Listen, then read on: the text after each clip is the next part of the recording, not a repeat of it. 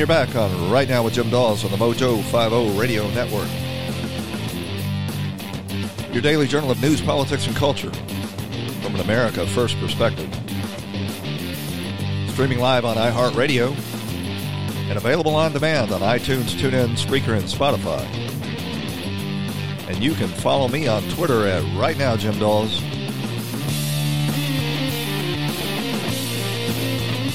And you can shoot me an email. The address is rightnowjimdawes@gmail.com. We've got a voicemail set up where you can vent at 772-245-0750. That's 772-245-0750.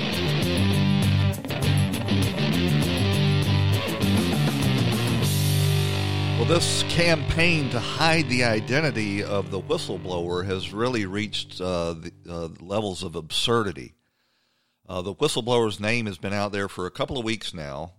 There's very, very little doubt that Eric Ciaramella is the whistleblower. If Eric Ciaramella was not the whistleblower, he would have come forward by now and said so. But the Democrats and their mainstream media mouthpieces continue to insist that we're not allowed to utter his name. His is the name that must not be spoken, sort of like that character in the Harry Potter movies. And all of this is really about keeping the whistleblower from testifying and being cross-examined and asked any difficult questions about his coordination with Adam Schiff's staff and this resistance law firm headed by Mark Zaid. We're going to talk more about him in just a second.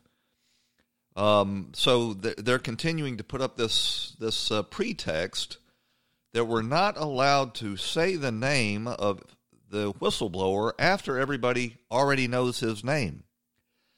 The mainstream media is not printing it. The network television stations aren't uttering it. They're making the big story that we have to protect his anonymity. Even Fox News, in further evidence that, they're really sort of part of this whole effort, at least their hard news shows are. The executives at Fox News have handed down the edict now that nobody is to utter Eric Ciaramella's name.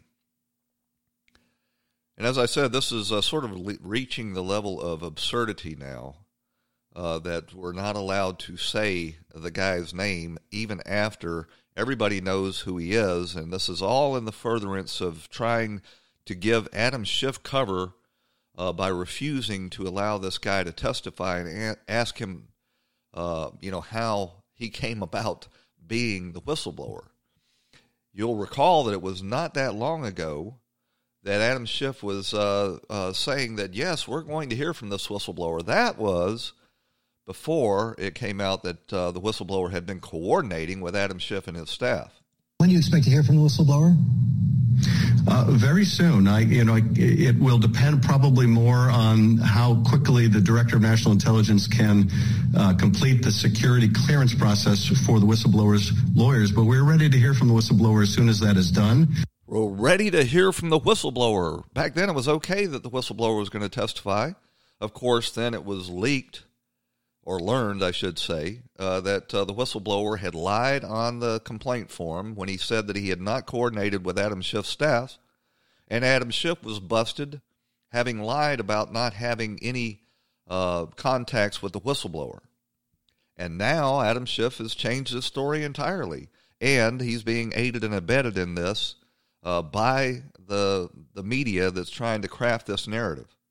Why push for this whistleblower to come before Congress? Because Republicans are calling for it, and some Democrats would like to ask questions too, but this information's already out there. Can't the committee do its own investigation without risking the identity of this person being... Oh, we don't need to risk the identity of Eric Ciaramella. Eric Ciaramella has been, all over the alternate media who this guy is. He's not denied it, so apparently he is the whistleblower. But the mainstream media, and you just heard a great example there, I'll play it for you again, is forwarding this narrative that, if we dare say his name, he will be in mortal danger. Why push for this whistleblower to come before Congress? Because Republicans are calling for it, and some Democrats would like to ask questions too, but this information's already out there. Can't the committee do its own investigation without risking the identity of this person being... Yes, we were interested in having the whistleblower come forward. Our primary, Not anymore? Well, our primary interest right now is making sure that that person is protected. Indeed, now there's more than one whistleblower that they are protected. And given that we already have the call record, we don't need the whistleblower who wasn't on the call to tell us what took place during the call. We have the best evidence of that. You may remember that it was not that long ago that the mainstream media was saying, we've got multiple whistleblowers. Everybody's going to blow the whistle on Trump now. Now that it's coming out who this whistleblower is and who he has been associated with and who he was working for in the early days of the Trump administration, John Brennan, now we can't possibly allow him to testify. And that's why in this resolution that the House passed authorizing this inquiry, they specifically gave Adam Schiff veto power of any witnesses that the Republicans wanted to call. Well, now it's come out that this law firm, this whistleblower resistance law firm that is representing Eric Ciaramella has been trying to engineer a coup since the very week that Donald Trump took office. I think it was actually a couple of weeks after he took office that he ended up having to fire Sally Yates because she refused to implement his perfectly legal travel ban that kept visas being issued in from countries that were hotbeds of terrorism. She refused to do that, and Eric Ciaramella promptly went to his Twitter account and said that the coup is underway, that for every one that falls, there will be two to take their place. And I'll just play you a clip from Donald Trump's rally in Lake Charles, Louisiana last night, where he actually read from these tweets. A lot of things have happened because, I don't know if you saw, I just got off. I'm coming off the plane, and they hand me, look at this character.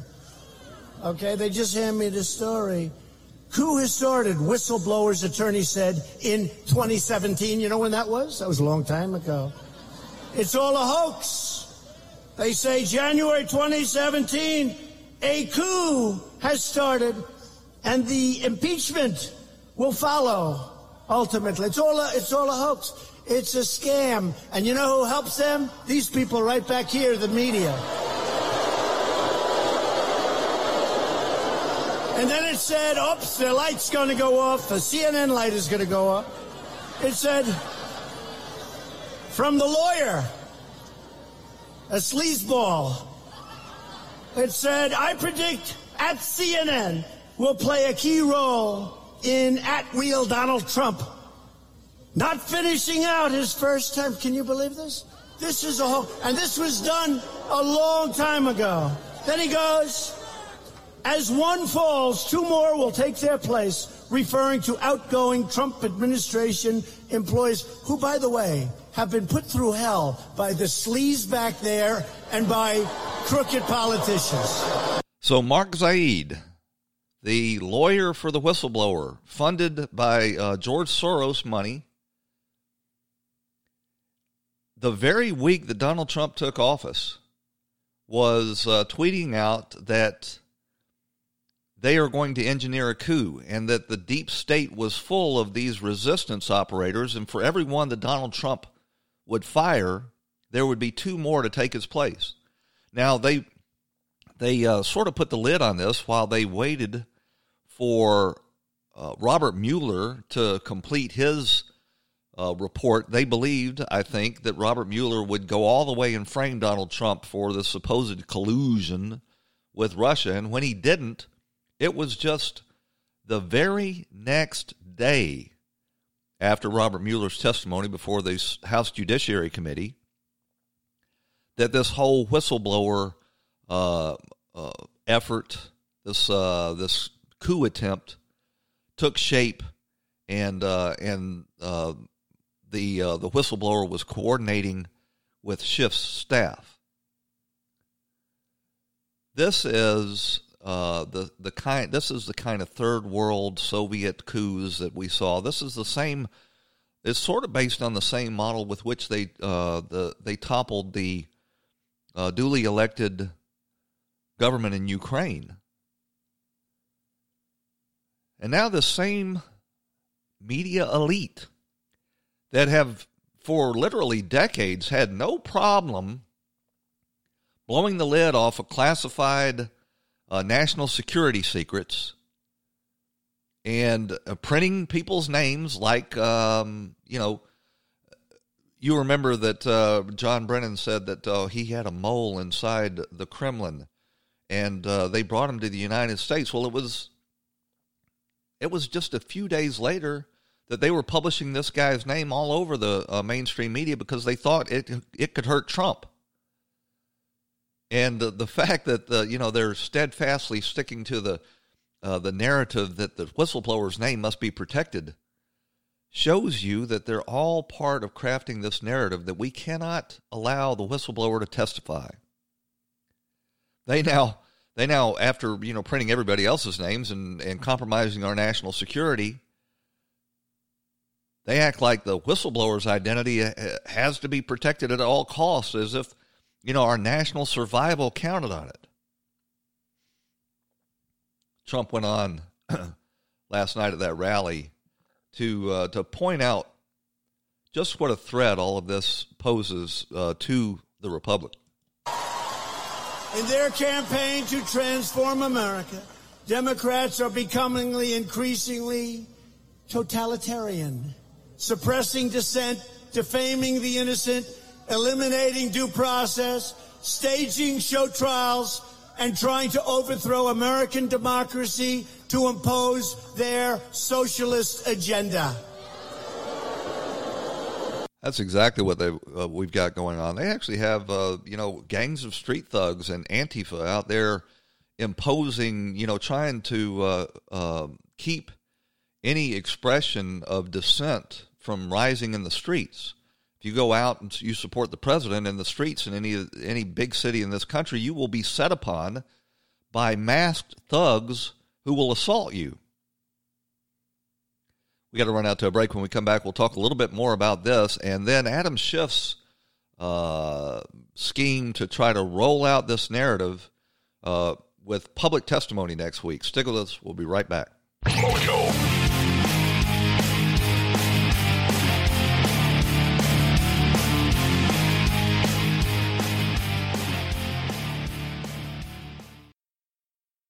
Between prepping ingredients, setting the table, and planning your tomorrow, sometimes you need an extra hand with dinner. Delta Faucet is here to help. Just ask your connected home device to fill your pasta pot with Delta Faucet Voice IQ technology and fill it with the perfect amount of water. Done. Visit deltafaucet.com/voiceIQ to see how Voice IQ can fill your dog's bowl, wash your hands, and more. Mojo.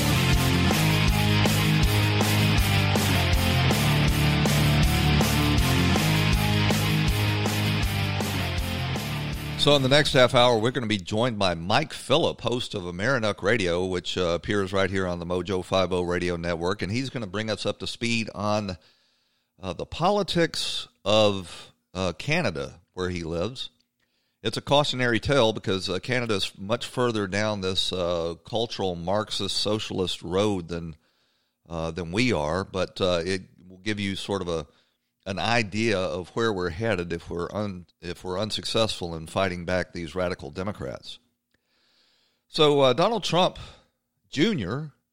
Retweeted a story from Breitbart yesterday that contained the name of this whistleblower that's been out in the public for about 2 weeks now. And the media immediately took this as their cue to jump all over Donald Trump Jr. for exposing the whistleblower. And that was their big narrative that they're pushing forward. Of course, as I mentioned, all of this is designed to prevent the whistleblower from ever having to testify. Rand Paul's not having it. He says if they in fact, impeach the president in the House of Representatives, that when it comes over to the Senate, he will in fact make sure that the whistleblower is called to testify. And that has got to be keeping Adam Schiff up at night, because Adam Schiff knows that when the whistleblower is put on the spot, he'll have to admit all of this coordination that has gone on, or risk being charged with perjury himself. I played a clip yesterday where Rand Paul was setting a CNN, it may have been, no, it's an MSNBC reporter straight on whether or not it is legal to publish the whistleblower's name. The whistleblower laws, though, they protect a whistleblower. You know it's illegal to out a whistleblower. Actually, you see, you got that wrong, too. No, I mean, we don't. No, we don't. This is a reporter. Should know better. Should be, up to speed on the questions she's asking a U.S. senator. She believes that there is some law that makes it illegal to talk about the name of the whistleblower. The whistleblower laws, though, they protect a whistleblower. You know it's illegal to out a whistleblower. Actually, you see, you got that wrong, too. No, I mean, we don't. Well, you should work on the facts. Here's the thing is, the whistleblower statute protects the whistleblower from having his name revealed by the Inspector General. Even the New York Times admits that no one else is under any legal obligation. The other point, and you need to be very careful if you really are interested in the news, is that the whistleblower actually is a material witness. He is a material witness in so many regards. You can't be part of a conspiracy working with Adam Schiff, who is the most dishonest, discredited, wild-eyed, bug-eyed, impeachment fanatic. He sort of reminds me of Gollum, that character from the Lord of the Rings, and impeachment is my precious. But Rand Paul points out that, you can't have this process go forward to try to disenfranchise 63 million Americans by having their vote overturned without the president having the ability to confront his accuser. Your colleagues, Republicans, say that it's irresponsible and dangerous for you to call to out the whistleblower. Yeah. You've heard of the Constitution, right? The Constitution has the Sixth Amendment, and the Sixth Amendment says very clearly that if you're accused of a crime, you have the right to confront your accuser. So I think the Constitution is very clear on this, and we shouldn't completely just throw away the Constitution, particularly because certain networks just don't like the president. So it's going to be fun to continue to watch. Eventually, one of these alternative media sources is going to catch up to Eric Ciaramella and get a microphone in his face and ask him some of these questions. I have no doubt that he'll, throw a coat over his head or duck behind a bush. But, and I have little doubt that, Adam Schiff is going to be successful in keeping the whistleblower under wraps until this fiasco gets over to the Senate, when in fact we're going to hear from him and the full extent of this conspiracy. The big debate now is whether or not there was a quid pro quo with regard to Trump releasing this military aid to the Ukraine in return for the Ukraine finding out or admitting to the interference that they engaged in the 2016 presidential election, when the previous Ukrainian administration was working with the Clinton campaign and the Obama administration to generate smears against Donald Trump, and the perfectly legitimate avenue of inquiry of whether or not the former vice president of the United States was engaged in graft and corruption and taking millions of dollars from a Ukrainian energy company for himself and his son, Hunter Biden. They're trying to tell you that the president doing that would be illegal. Now, they can't cite any law that it would actually break. Their latest narrative is that, it would be extortion. It wouldn't be extortion because the president wouldn't be receiving anything of value. He would be exercising his executive responsibility to get to the bottom of corruption and make sure we weren't throwing good money after bad over in the Ukraine. Now, the president and his supporters have steadfastly denied that there was any quid pro quo, and to date, I have not seen any evidence that there was.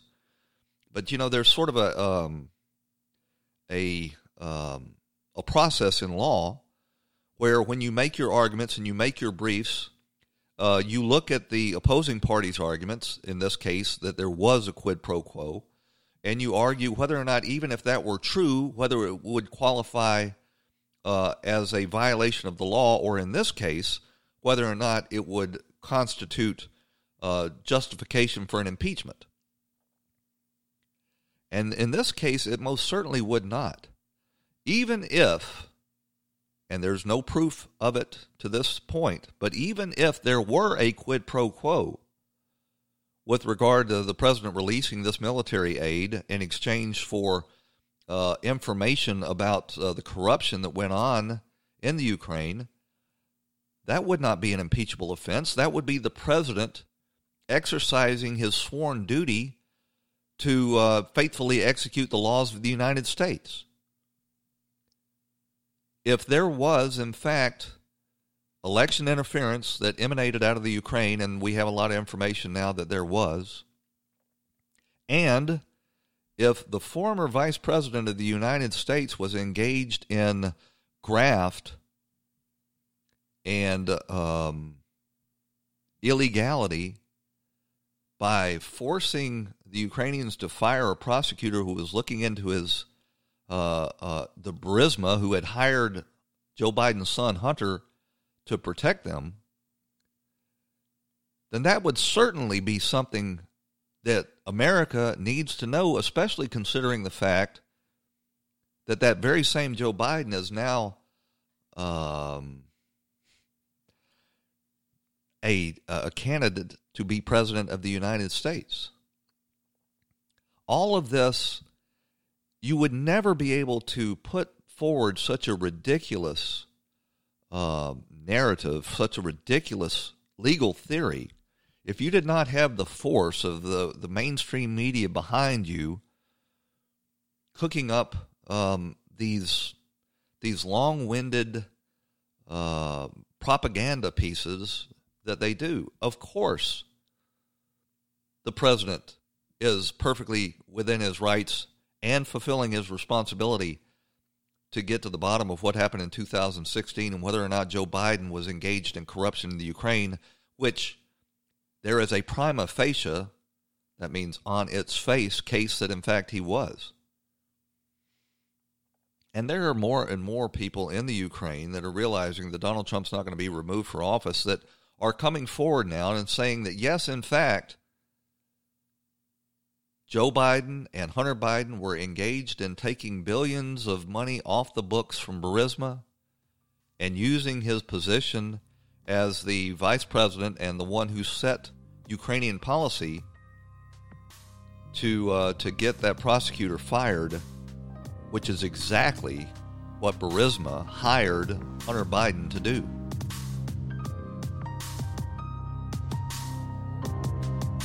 I don't know if they're going to go through with all of this attack on Trump or not and impeach the president, but we'll see. We're going to run out to a break, and when we come back, we're going to be joined by Mike Phillip from Amerinuck Radio. We're going to talk about the cautionary tale that Canada represents. They're much further down this socialist road than we are. Stick with us.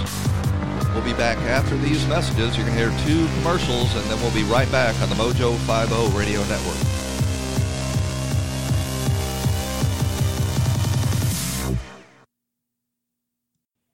When the weather outside is frightful, the Hyundai Santa Fe is, delightful. Because it's got available H-Track all-wheel drive to make being out together better. Enter for your chance to win the newly redesigned Santa Fe, packed with all the jingle bells and whistles you need to go dashing through the snow together. To enter, visit Amazon.com/Hyundai or scan the QR code on specially marked red and green Amazon boxes. No purchase necessary. Call 562-314-4603 for complete details. Between prepping ingredients, setting the table, and planning your tomorrow, Sometimes you need an extra hand with dinner. Delta Faucet is here to help. Just ask your connected home device to fill your pasta pot with Delta Faucet Voice IQ technology and fill it with the perfect amount of water. Done. Visit deltafaucet.com/voiceIQ to see how Voice IQ can fill your dog's bowl, wash your hands, and more.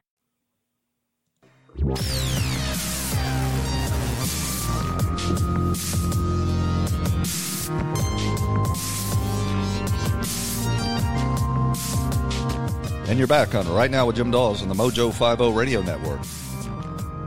Your daily journal of news, politics, and culture from an America First perspective.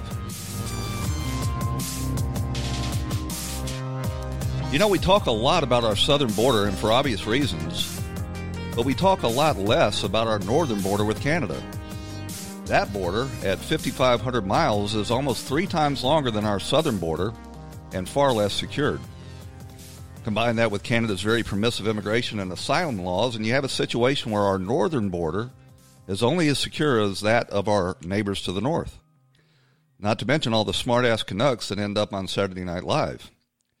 To talk about this, we're joined now by Mike Phillip, host of Amerenuck Radio that airs right here on the Mojo 50 Radio Network at 2 p.m. Eastern. I believe that's 12 Mountain Standard Time.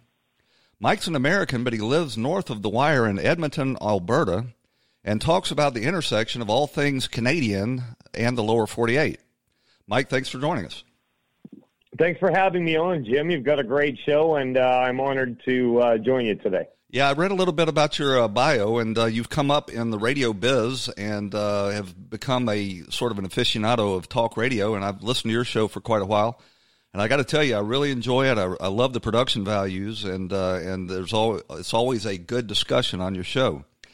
So tell the listeners right now, what's an American doing up there in Canada? You know, the only Americans that I know that ended up in Canada were friends of my oldest brother who went up there in the 1970s when their number came up.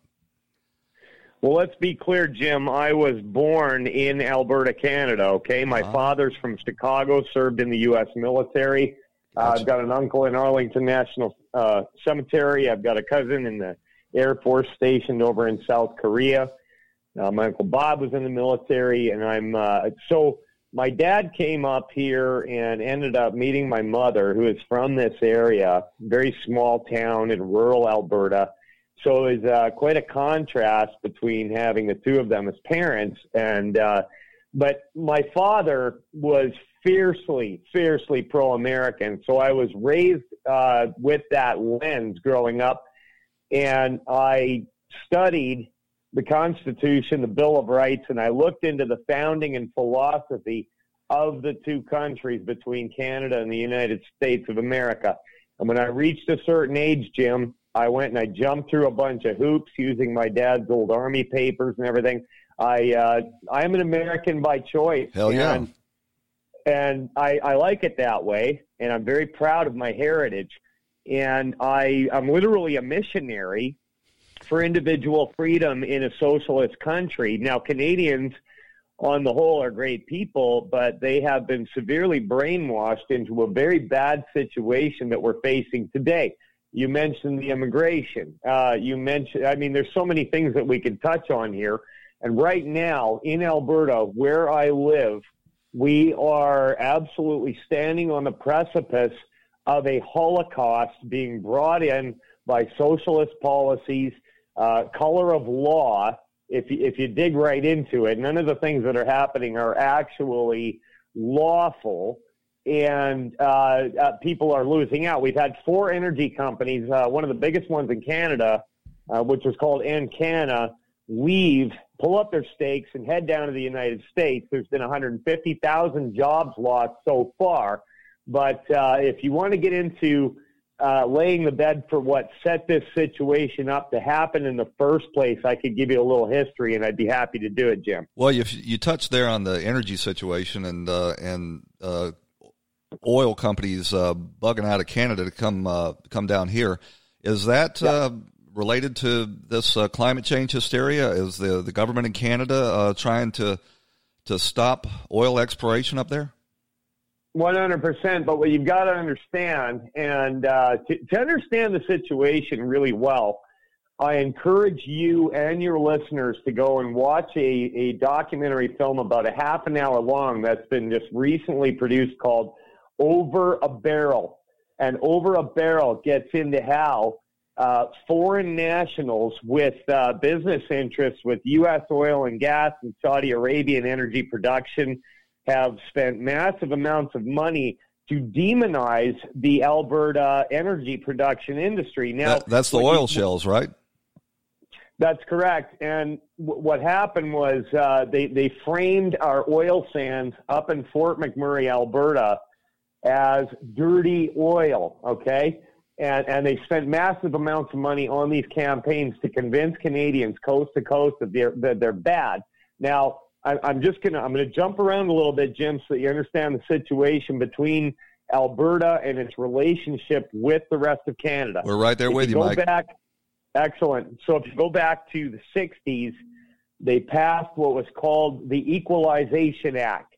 And the Equalization Act in Canada means that have provinces give up large sums of money to the federal government to dole out to have-not provinces. So what has happened over the years, Alberta has been grifted to the tune of about $20 billion a year, wow, which they take to Ottawa and give the lion's share of it to Quebec, right? So, and that's to fund social welfare programs and the huge immigration racket that they've got going on.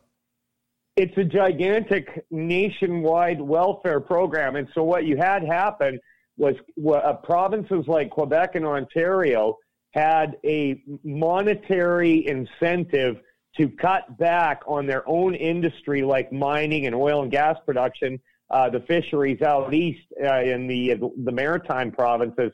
So what they would do is they would curtail their own electricity production, energy production, mining, forestry, in order to get these federal funds. Now, Alberta has a population of roughly 4 million people.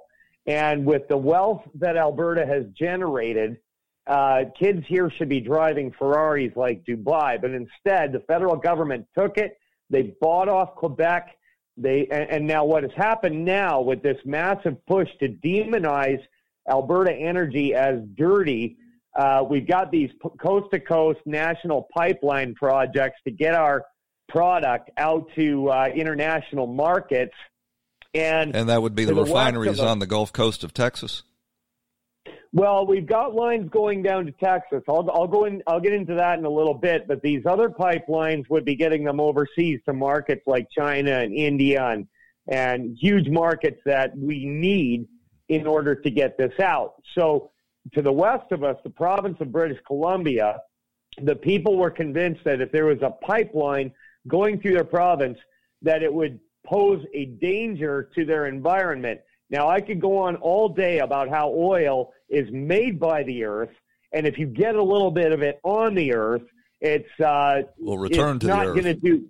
It will return to the earth. In fact, areas where you do reclamation work, if there's been an oil spill or a blowout, if you go back in a year, the plant life and foliage is on average 2 feet higher than the plant life around it because of the rare earth minerals in that oil. But it doesn't matter to these people.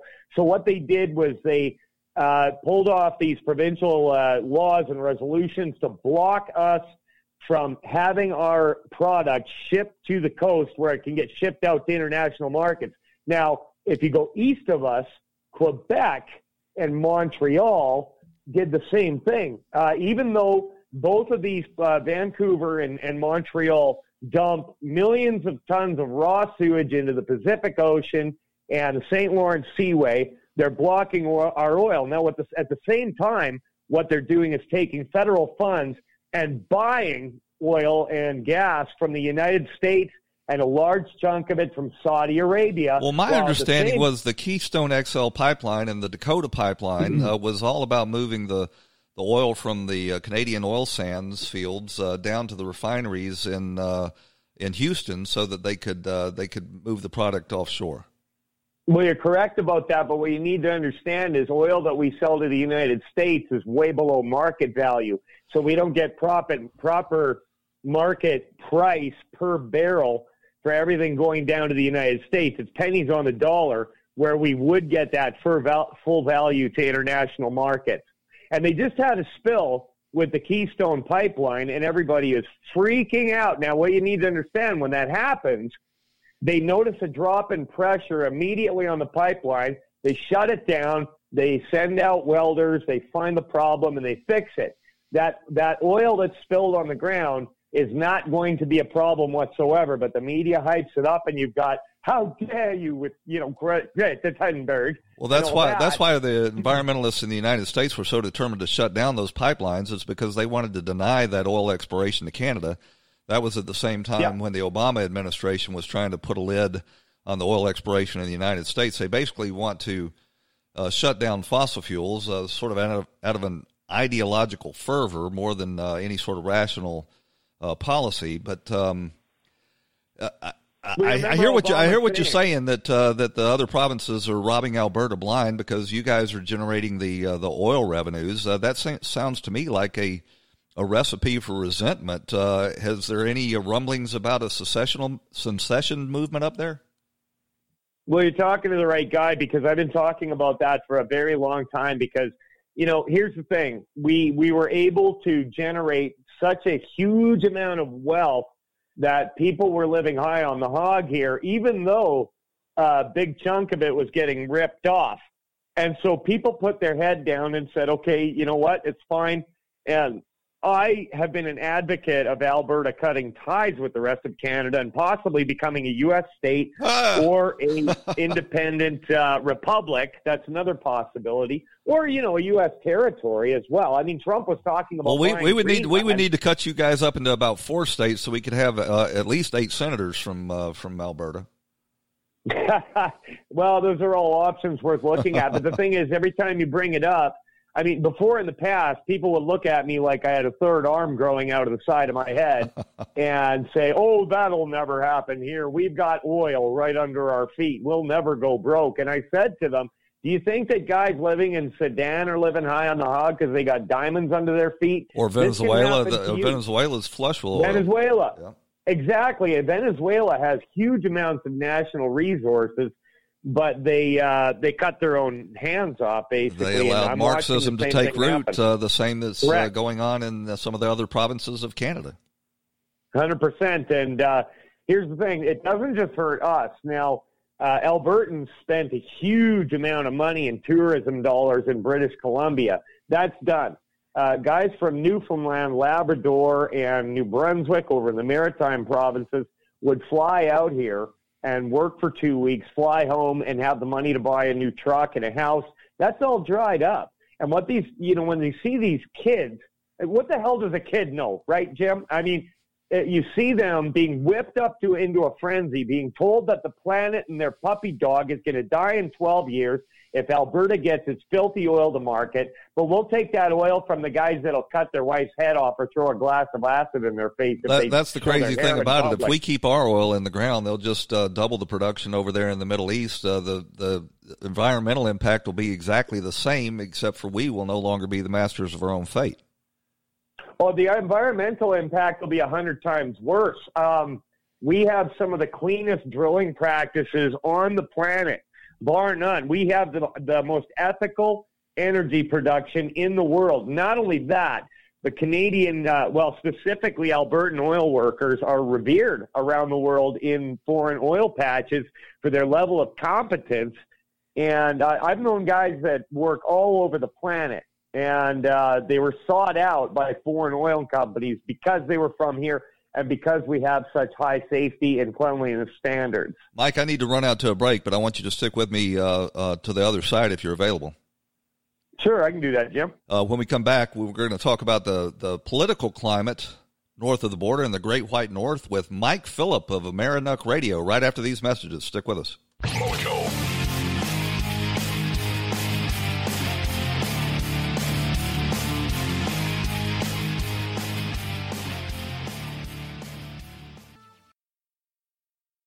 When the weather outside is frightful, the Hyundai Santa Fe is, what's the word? Delightful.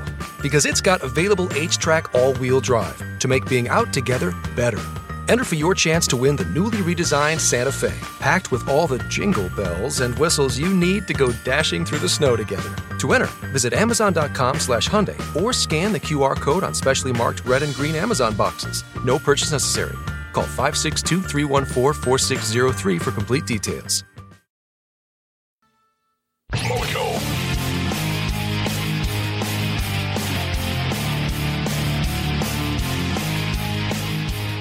And you're back on Right Now with Jim Dawes on the Mojo 50 Radio Network. We're talking with Mike Phillip, host of Amerinuck Radio, that also airs right here on Mojo at 2 p.m. Eastern Time. I believe that's 12 Mountain Standard Time. Mike, as we went out to the break, we were talking about the energy situation up there, but I want to get a sort of an overall picture for the listeners of the political situation up there. We know that just recently the Canadians re-elected Justin Trudeau, who had just been revealed to have been a serial offender of wearing blackface just in the last 10 or 15 years. And he is now heading up a minority government. We're sort of unfamiliar with the parliamentary system, so give us a layout of the political dynamics in Canada. Okay, so I'm gonna refer to the situation in contrast between Alberta and the rest of Canada for the political situation. We have a parliamentary system. Canada was made a country by an act signed in a foreign legislature brought across the Atlantic Ocean. America beat the bloody British back to the sea. Canada signed a bunch of deals. Okay? God save the Queen. So Canada, yeah, exactly. And I don't get it. 2020, and we need a queen, right? It doesn't make sense to me. It's archaic. And anyways, back to the parliamentary system. So we have what is called the House of Commons, and each area of the country has or riding, as they call it, has an MP or a member of parliament, okay? And then you have so many seats in the House of Commons where they hold votes on national law and policy. Now, the entire province of Alberta has 34 seats in the House of Commons. By contrast, the city of Toronto has 37.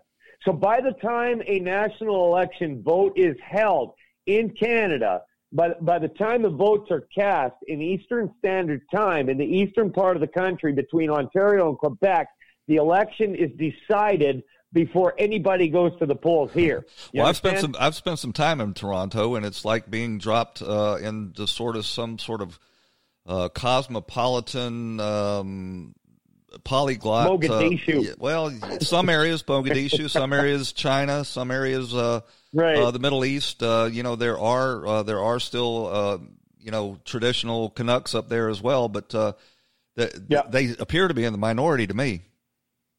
Well, listen, up here in the school system, what they were doing, we had this class called Social Studies, and what they taught you was that America is bad because it is a melting pot.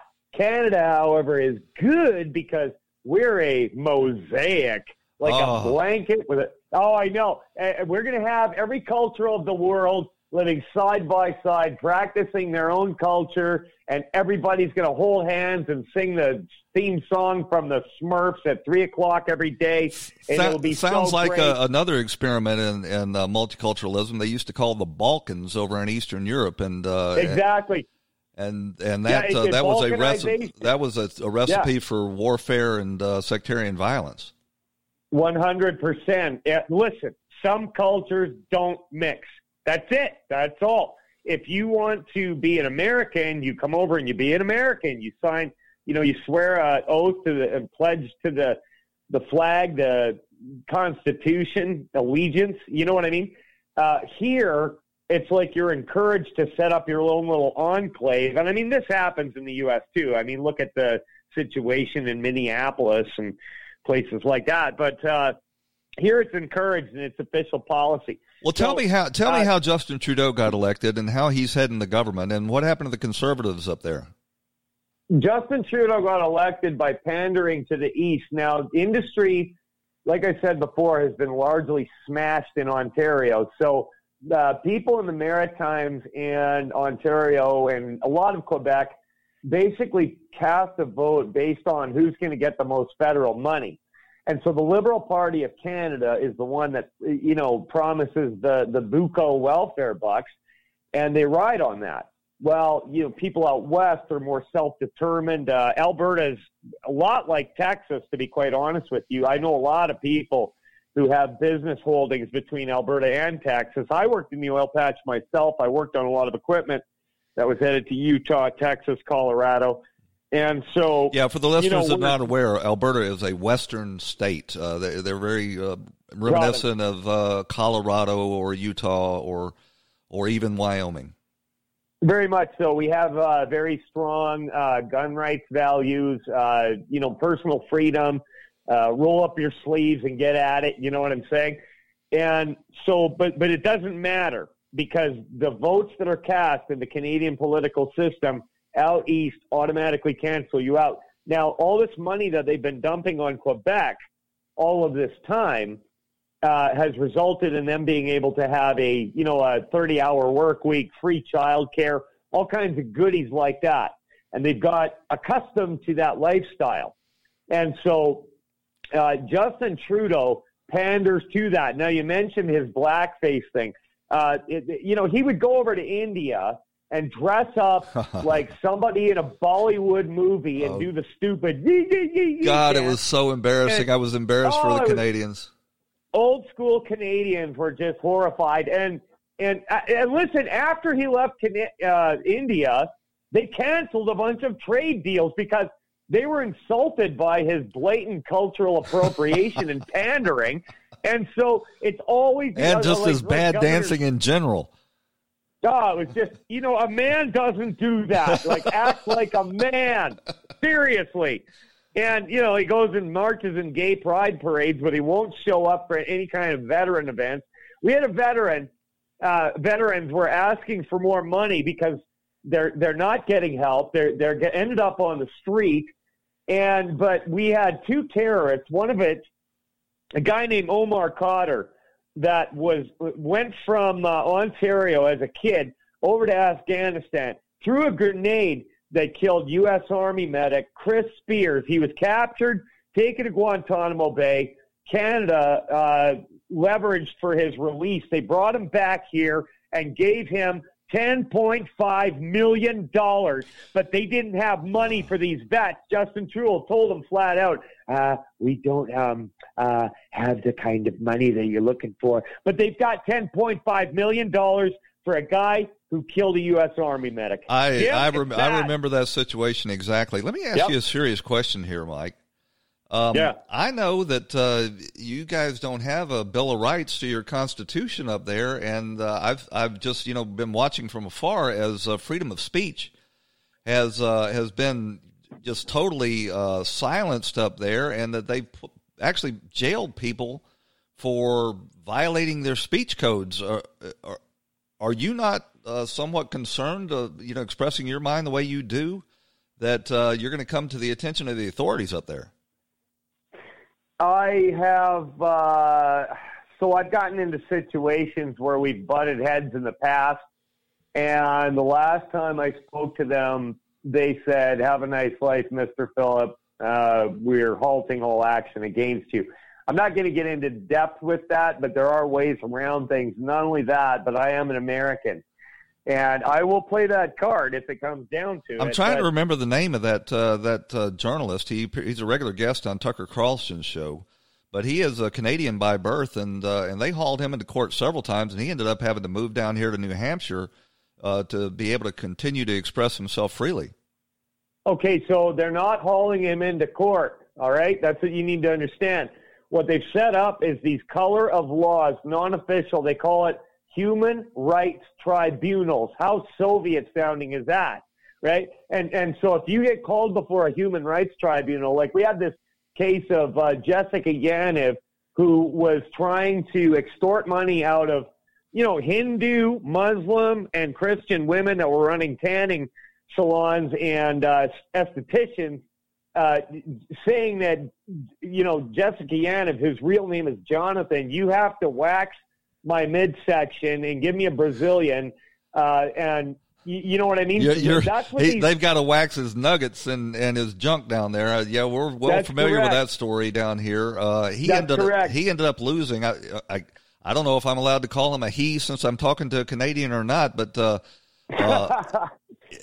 she ended up losing that case and ended up having to pay the legal fees for the wax salon, as I recall. So he had to pay $2,000 to three of them. So it came out to $6,000. But they handled that whole case with kid gloves, right? Saying, well, we totally understand what you're doing, but you can't do this. And you know what I mean? And I think that, quite honestly, if it was any other situation, the fine would have been a lot higher. We've had these human rights tribunals get into situations where they, you'd have a refugee or an immigrant that was renting a house, and the owner came over and didn't take their shoes off. So they took them before the Human Rights Tribunal, and they ended up taking the house away from the owner and giving it to this refugee. Jesus, things like that. It's Orwell. Mike, we got about 3 minutes left, and before I let you go, I want to ask you. Well, damn! Now I forgot what I was going to ask you. Man. I hear a lot about the secession movement in Quebec, where the Francophiles or the Francophones want to separate, and Ottawa is constantly throwing money at them to keep them within the what do you call it, a federation up there? Confederation, yeah. Confederation. It's not a country, it's a confederation. Okay, so what's to keep Alberta and some of the northern territories from doing the same? Well, that's interesting that you asked, because I know the leader of the Wexit or Western Exit movement. I've been preaching to people about Western Canada cutting ties. Now, they had a recent Angus Reid poll where they asked people if they wanted to be part of Canada here in Alberta, and it came out 60% no. Now, Quebec, because they wanted to separate back in the 80s, they had a leader named René Lévesque that was screaming it from the rooftops, and it actually came up before the Supreme Court, and the Supreme Court ruled that any province at any time can hold a referendum and secede from Confederation. So separation is something that is definitely a hot topic, and it's growing bigger every day. The more these energy companies leave, the more the jobs dry up. It's really waking a lot of them up that there's no benefit to being part of Canada. And if the money is saying that having Canada attached to you is a loser and leaving for the U.S., then that is speaking volumes to Albertans. So, they're holding rallies in Edmonton, Calgary, and getting large numbers of people out. And our national media is covering it, and what they're doing is attacking it. Now, they never attack it when Quebec talks about separation for all these years, but when Alberta does, the things you see said, it's like, oh, Alberta's such a bunch of whiners, and oh, you'd be landlocked. Well, Germany and Luxembourg are landlocked. Under UN treaty, you have to let people get their energy out, or it's a trade embargo. We have been joined by Mike Phillip, that's spelled with an F, F-I-L-I-P, host of Amerinuck Radio, right here on the Mojo 50 Radio Network, 12 p.m. Mountain Time and 2 p.m. Eastern. Mike, thanks for joining us. I'd love for you to come back on and talk a little bit more about this if you get a chance. Anytime, Jim. Good talking to you. Well, that takes us to the end of this edition of Right Now. I want to thank you for joining us and invite you back here again tomorrow for another edition right here on Mojo 5.0. When the weather outside is frightful, the Hyundai Santa Fe is, delightful. Because it's got available H-Track all-wheel drive to make being out together better. Enter for your chance to win the newly redesigned Santa Fe, packed with all the jingle bells and whistles you need to go dashing through the snow together. To enter, visit Amazon.com/Hyundai or scan the QR code on specially marked red and green Amazon boxes. No purchase necessary. Call 562-314-4603 for complete details. This episode is sponsored by Schwans.com. What are you having for dinner tonight? Good question. Schwann's Home Delivery has a solution for you. Stock up your freezer with high-quality frozen foods like premium meats and sides, delicious ready-made meals, ice cream, and more. No subscriptions, no memberships, just a friendly yellow truck that's been delivering food for almost 70 years. Listeners of this show get a special deal. Get 20% off your first order with code YUM20. Check out schwans.com/yum for details.